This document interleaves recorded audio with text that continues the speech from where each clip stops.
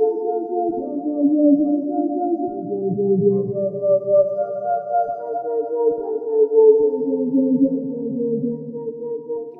and welcome to the Post Up Podcast. This is Cyrus Rogers. I am always joined by the ever-present, always incredible Kaunda Chama. Kaunda Chama, the NBA Finals are upon us. They have started like a house on fire. How are you doing, first of all? Seems you haven't learned, Cyrus. I am Finals K. But anyway, I am doing very fine. I'm ecstatic, Cyrus. This is the time we look forward to all season, Cyrus. I was just thinking the other day, right? Actually, I was thinking last night that every season in any sport starts off with a clean slate. Doesn't matter whether you're the champions or whatever. Everybody starts at zero. Yeah. And guys like you and I, we look forward to this moment where the top two meet each other, and it's on. It's a bittersweet thing, though, Kaunda, because you're coming to the end of the process. Unlike the Philadelphia 76ers, but the whole thing is you've got an entire season's worth of stuff that's just come to an end, and it's a special thing because now we get to see who'll be crowned champions. And but it also says that we've come to the end of everything. When they start handing out those end of season awards, you're like, oh man, so and so, Nikola Jokic won the MVP. I mean, that's amazing. Yeah. And then you're like, okay, that means that we're coming to the end of the postseason. But it's still exciting. So I agree with you totally on that. Game one happened, and it was glorious. It Absolutely. Was also, a bit like I keep using bittersweet here because I'm backing the Bucks, and I think that's primarily because I love Giannis. I met him when he was here in 2015, still fresh-faced. His English was terrible. Met his brother Thanasis and his mom and dad when his dad was still around, when he was still alive. And it was just incredible at that Africa game. And now he's a two-time MVP. Him and his brother Thanasis could join the younger brother Costas as NBA champions if they win this title. And, I think it's a big deal for Africa.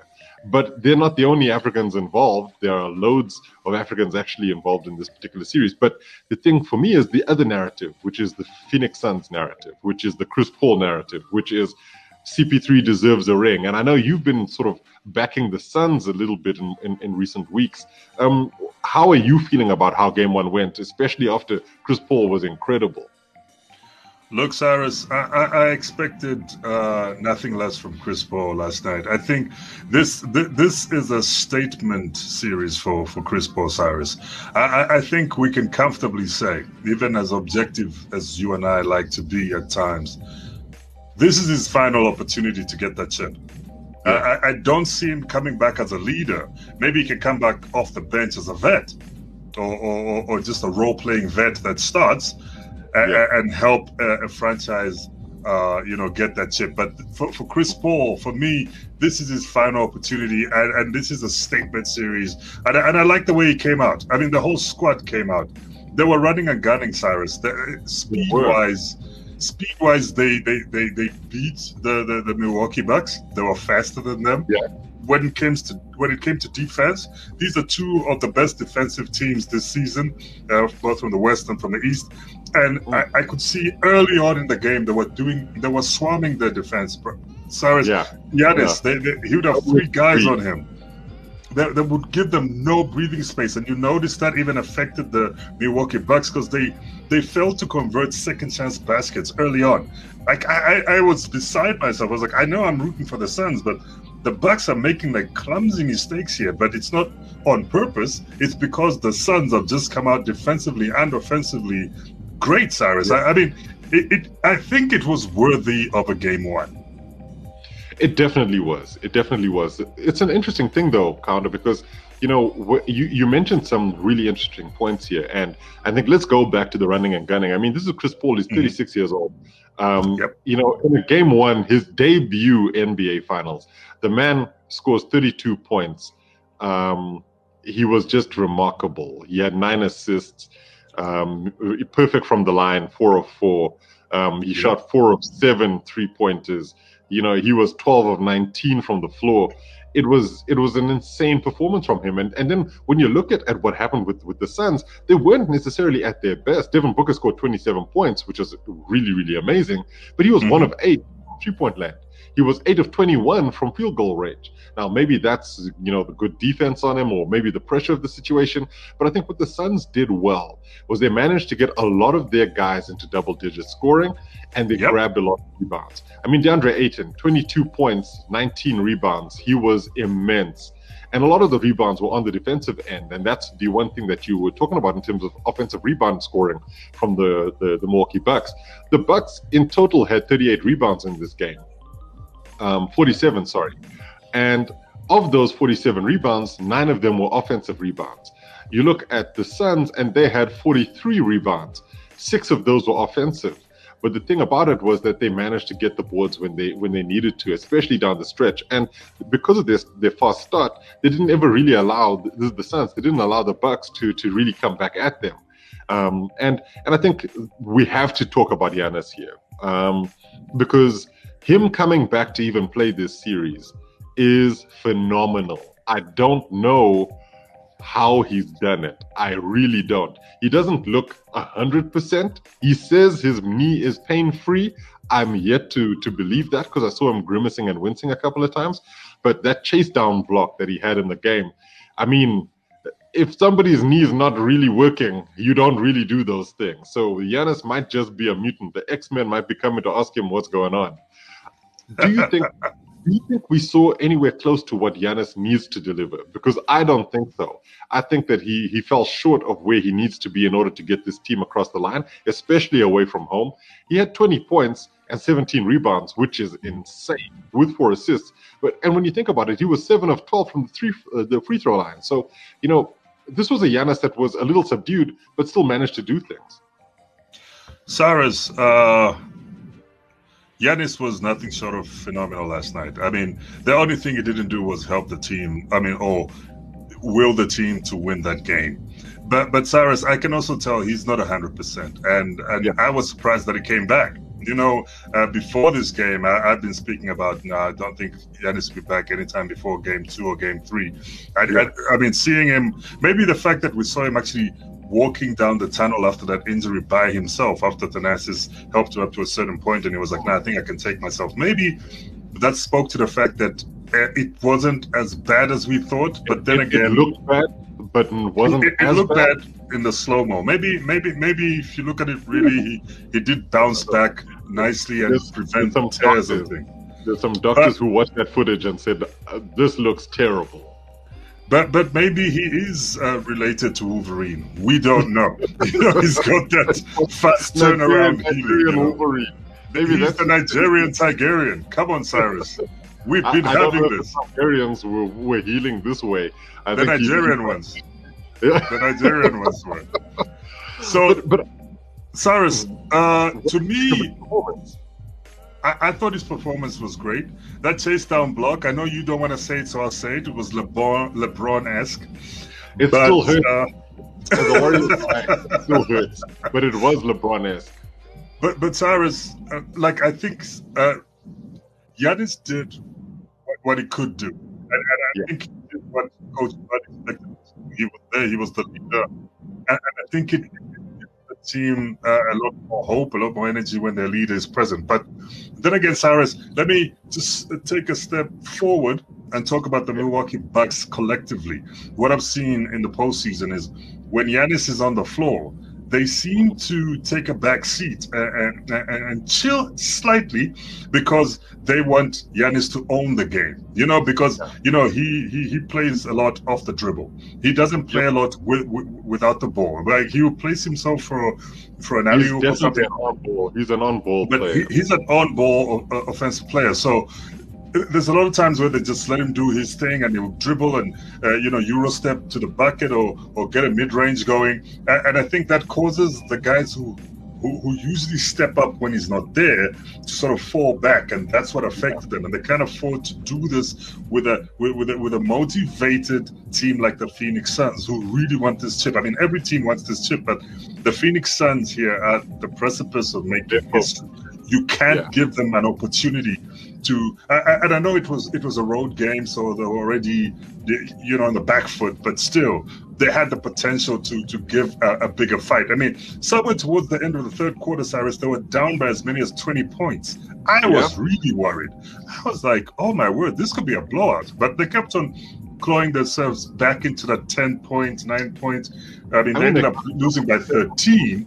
But when you dig yourself into a hole like 20 points, and then I think there was a 3-pointer from Chris Middleton, or was it Drew Holiday towards the end of the third, that brought it to 17 points. But still, you're 17 points down. Even in a league that has become 3-point heavy at the moment, you do not have the best 3-point shooters on the floor. The other team does. Enough respect to Chris Middleton and Drew Holiday, but they've got Chris Paul and Devin Booker. And Chris Paul doesn't shoot a lot of threes. Like, he loves his mid-range from the elbow.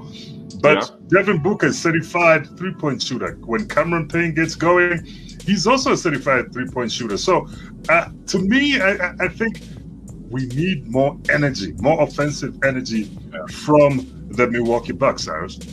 No, I'm in total agreement with you. It's actually interesting because you talk about the 3-point shooting, and when you look at the box score, right?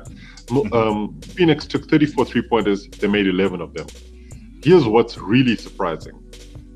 The Bucks took 36 3-pointers, 2 more than the Suns did, and they scored 16 of them, as opposed to the Suns' 11. The difference really came into the field goal shooting, where the Suns were just phenomenal.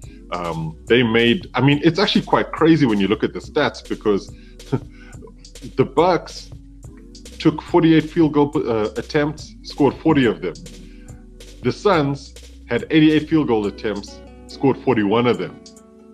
So the real difference, I guess, comes in the free throw shooting, because that was the key area of complete difference, where the Bucks only had 16 free throws in the entire game. They made 9 of them, versus the Phoenix Suns taking 26 free throws and making 25 of them. And when they talk about fundamentals, that's it. And in essence, this is where, like, the whole fans counting Giannis down and all of that, that's where it comes to pass, where you're like, okay, where are the key difference areas here? And the key difference areas were the Suns went to the line a heck of a lot more, and they made those foul shots, as opposed to the Bucks not necessarily getting there. I mean, they had 10 fewer free throws than the Suns did, and they made a terrible percentage of those compared to Phoenix. So I think that there wasn't, when you look at what the differences were, it was the aggression. Phoenix were definitely more aggressive, got to the line more. Perhaps it's also, that home crowd. Refs tend to call, more fouls for the home team in those kinds of situations. But it's not all doom and gloom. So no. To finish off the conversation about game one, and I'd like to get your opinion on this, because I think it seemed to be that the Bucks had a real problem containing Chris Paul. Obviously, he scored 32 points, and Devin Booker, who then scored 27 points. Now, you'd expect those guys to be the leading scorers because that's what they've been doing, rather Devin in particular, because Chris Paul's just started to get more into the scoring stuff as the season's worn on.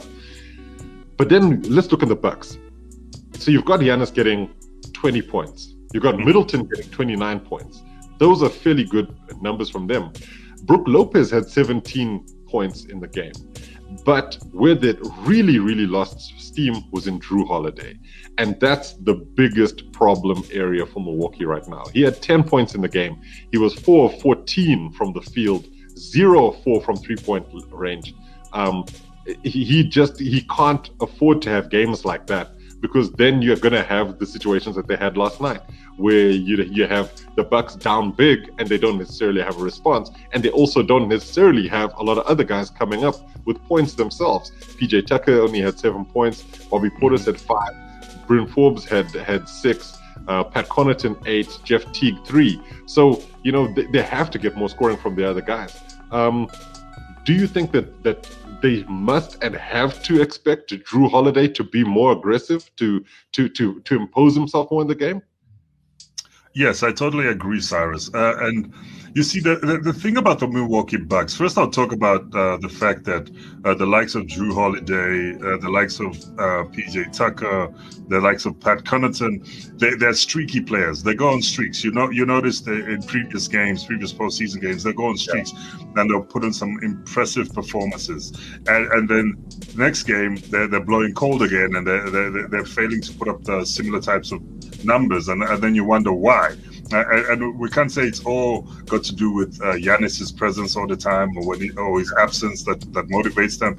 No, they just need to be a bit more consistent, Cyrus, especially in a situation like this. These are the finals. You want that chip. You want that break. So, and another thing, Cyrus, besides the players not showing up, some of the players not showing up as big as we expected them to, like you mentioned Drew Holiday, you mentioned Tucker, you also mentioned Connaughton as well. But somehow the Suns, I noticed something about the Suns. They were playing some sort of pick and switch game on Brook Lopez, where they would put a faster, they'll pick and put a faster player on him, like Brook Lopez. The likes of Devin Booker and Chris Paul are going to blow straight past him. He's a big guy. He's a big guy. So by the time he's turning that 18-wheeler around, that little small four-wheel drive, all-wheel drive cars going around him, and is making it to the hoop. So they maybe stepping back and shooting. So the Milwaukee Bucks really need to take a look at how Brook Lopez was taken advantage of in this game and look at fixing that situation, because I'm sure the Phoenix Suns will milk it as long as they can. And if the Bucks don't find a solution to what they're doing to Brook Lopez, they're going to take game 2 as well. Yeah. Secondly, Cyrus, I think Brook Lopez also comes off a series where he was playing against the likes of Capella, Gallinari, who were smaller bigs. So they were easy to manhandle. Now you give him some guy who eats Bahamian cuisine and jollof rice, and he comes. Ayton have the best of the Bahamas and Nigeria in him. He's got the best of the Nigerian and Bahamian genes in him, and he's a bigger big. If there is such a thing. Can you say bigger big? Yes. Lopez wasn't able to bully him, right? Yes, and he might look small in frame. He might look smaller in frame than Brook Lopez, but he's a strong center. He's young and he's very athletic, and he gets up there. So he was. I mean, the only person I saw bully DeAndre Ayton was Giannis himself, and that's when I realized that maybe that knee's healed, Cyrus. There were back-to-back moves he pulled on the young man. I was like, all right, okay, and Giannis has got that upper body strength. When he comes at you, well, he's never really come at me, but, when he comes at you, he's coming. Yeah, I agree with you there. I think what's interesting though is that Lopez was definitely found out. They exploited his weaknesses. They know that he's just going to be a really tough. He would find it hard to guard anybody on the perimeter, and that was definitely showed. That was definitely showed in this game, in game 1. And I think that the Bucks have to. I mean, Coach Budenholzer has to find a solution for this, because the other issue they have is when they take him out, then you're playing Giannis at the 5, which is not a terrible thing, but you then, him facing up against an Ayton, he can generally beat him, though he's coming into a hellhole. They've got like 3 or 4 guys in the center there, so everybody else has got to take their chances. And I guess in that respect, this is where the Bucks have to get more scoring from everybody else, because Drew Holiday is a great free throw shooter. And if he's more aggressive and draws fouls, he gets more than just the 10 points. And that will be very, very decisive for the Bucks here. I think the Phoenix Suns weren't ever in a space where they felt they weren't doing the right things defensively. If anything, they always felt comfortable in defense. They had a plan for Giannis, they had a plan for Middleton, they had a plan for Holiday. All of their plans worked. The difference on the other side was the Bucks didn't have any defensive stops, at least at the time that they needed them, especially in the third quarter against the Suns. So let's start talking about the future here and the rest of the series. I think game 2 is a really important one, obviously, for the Bucks. If they can get, and this is something I've been saying to people, because it's tough to call any series after game 1, right? Mm-hmm, mm-hmm. But the Bucks only have to get a couple of road wins, and then this is their championship. So if they win in game 2, just remember that every single team has to win away from home. That's generally how this stuff works, right? Yeah. Well, let's see. I mean, it's how you want to win a championship. So, getting an away and a road win is critical. Now, the Bucks get a road win in game 2. That sets things up really nicely for them back in Milwaukee. It's not to say the Phoenix Suns can't beat them in Milwaukee. It's happened already this season. But that Bucks crowd and the Bucks themselves as a team have performed pretty well at home this postseason. So I think their away form struggled a little bit, but their home form's been pretty good. And I think that's what Coach Bud will tell these guys. Let's try and steal one, and then let's hold down things at home. And if they do that, that gives them a 3-1 advantage, and then we're talking a totally different story here. So what do you think might happen in game 2? I think, first of all, Cyrus, I'll take a half step back. I think what the Bucks were going with here was the surprise appearance of Giannis, because we really didn't know. He was day-to-day, right? Even you and I were speculating, he definitely won't be back. So I think they thought that surprise appearance of Giannis would rattle the Suns. But the Suns were like, this is our house. It's even named after us. This is our arena, so we're going to hold it down. And obviously that home crowd, they were counting Giannis down, and he missed a couple of crucial free throws here and there. But I think in game 2, I trust in Coach Budenholzer. I think he's a great coach. He's going to make the necessary adjustments. And the Suns don't have enough pieces. I mean, you saw what happened to Dario Saric when he tried to play a little too hard, and he injured himself, but I think it was just a slight niggle because he did come back. But what the Suns can't do, really, they can't build a wall for Giannis like other teams did in previous postseasons, like the Toronto Raptors, who were just building a wall for Giannis, and he couldn't get in the paint, or he couldn't take that ball to the hoop. So I think what the Bucks are going to try and do is really take advantage of the fact that they can play very big. I mean, they've only really only got one dominant big in DeAndre Ayton at the Suns. So if the Bucks decide to play big, Cyrus, I think they can really dominate the smaller Suns. And if they can get some good perimeter defense, and I think that's what Coach Bud is going to look at. Perimeter defense, please limit the amount of threes, because if you live by the 3, you win by the 3, Cyrus. You can be coming back with your field goals. You be always one step behind. If your opponents are scoring 3s, I mean, it just makes mathematical sense, right?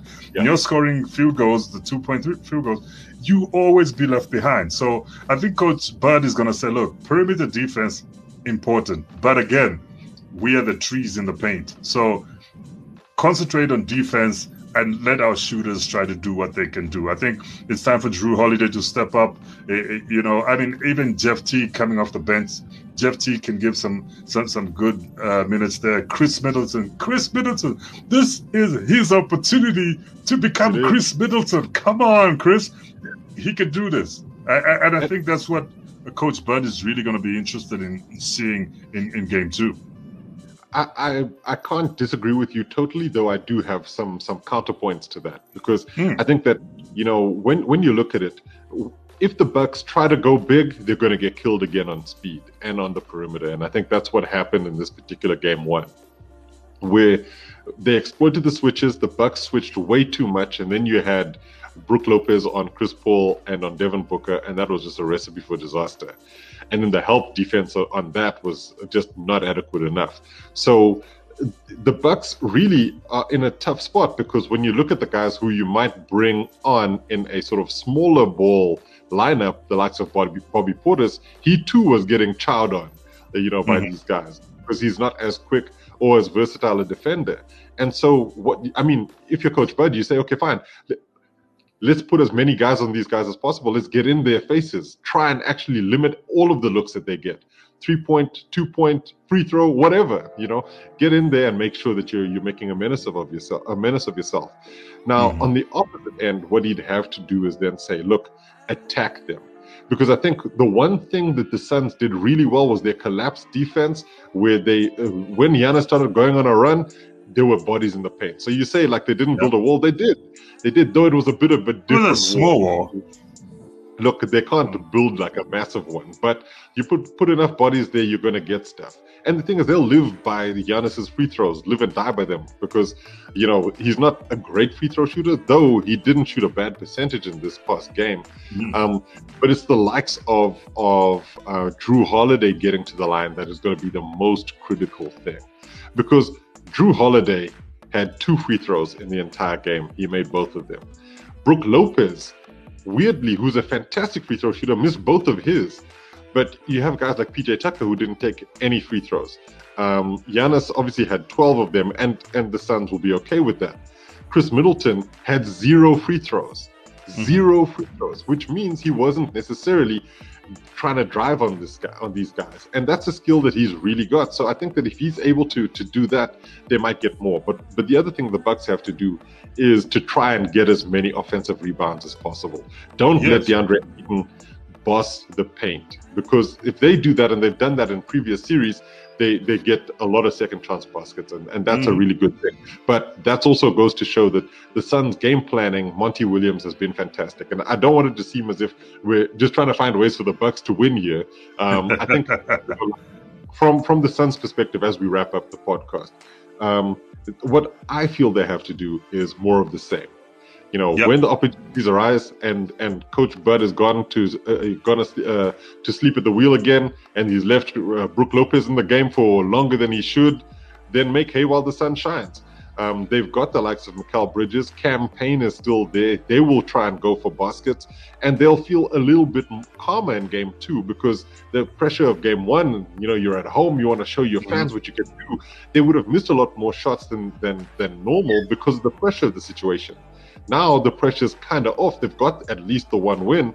They can actually play with a little bit of freedom. And I think that if you're Monty Williams and you say that to your players, they'll listen to that and they'll say, yeah, you know what, Coach Monty, this makes sense to me.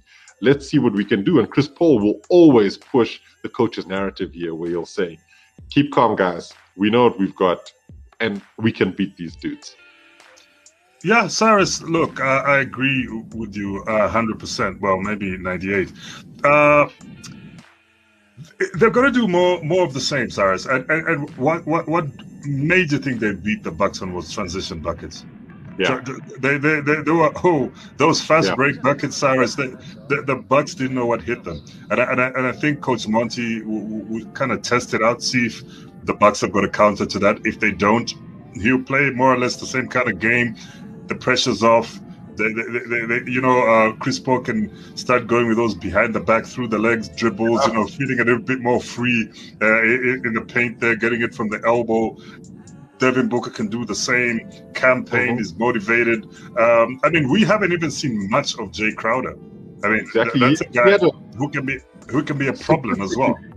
Statistically, he had a bad game, but he had a great game when you look at the intangibles, because his defensive pressure on these guys was fantastic. He only scored 1 point in the entire game.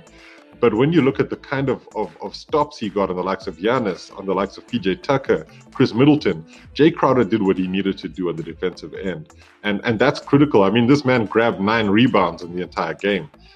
So he was there when they needed him on the glass. And I think that's a critical thing.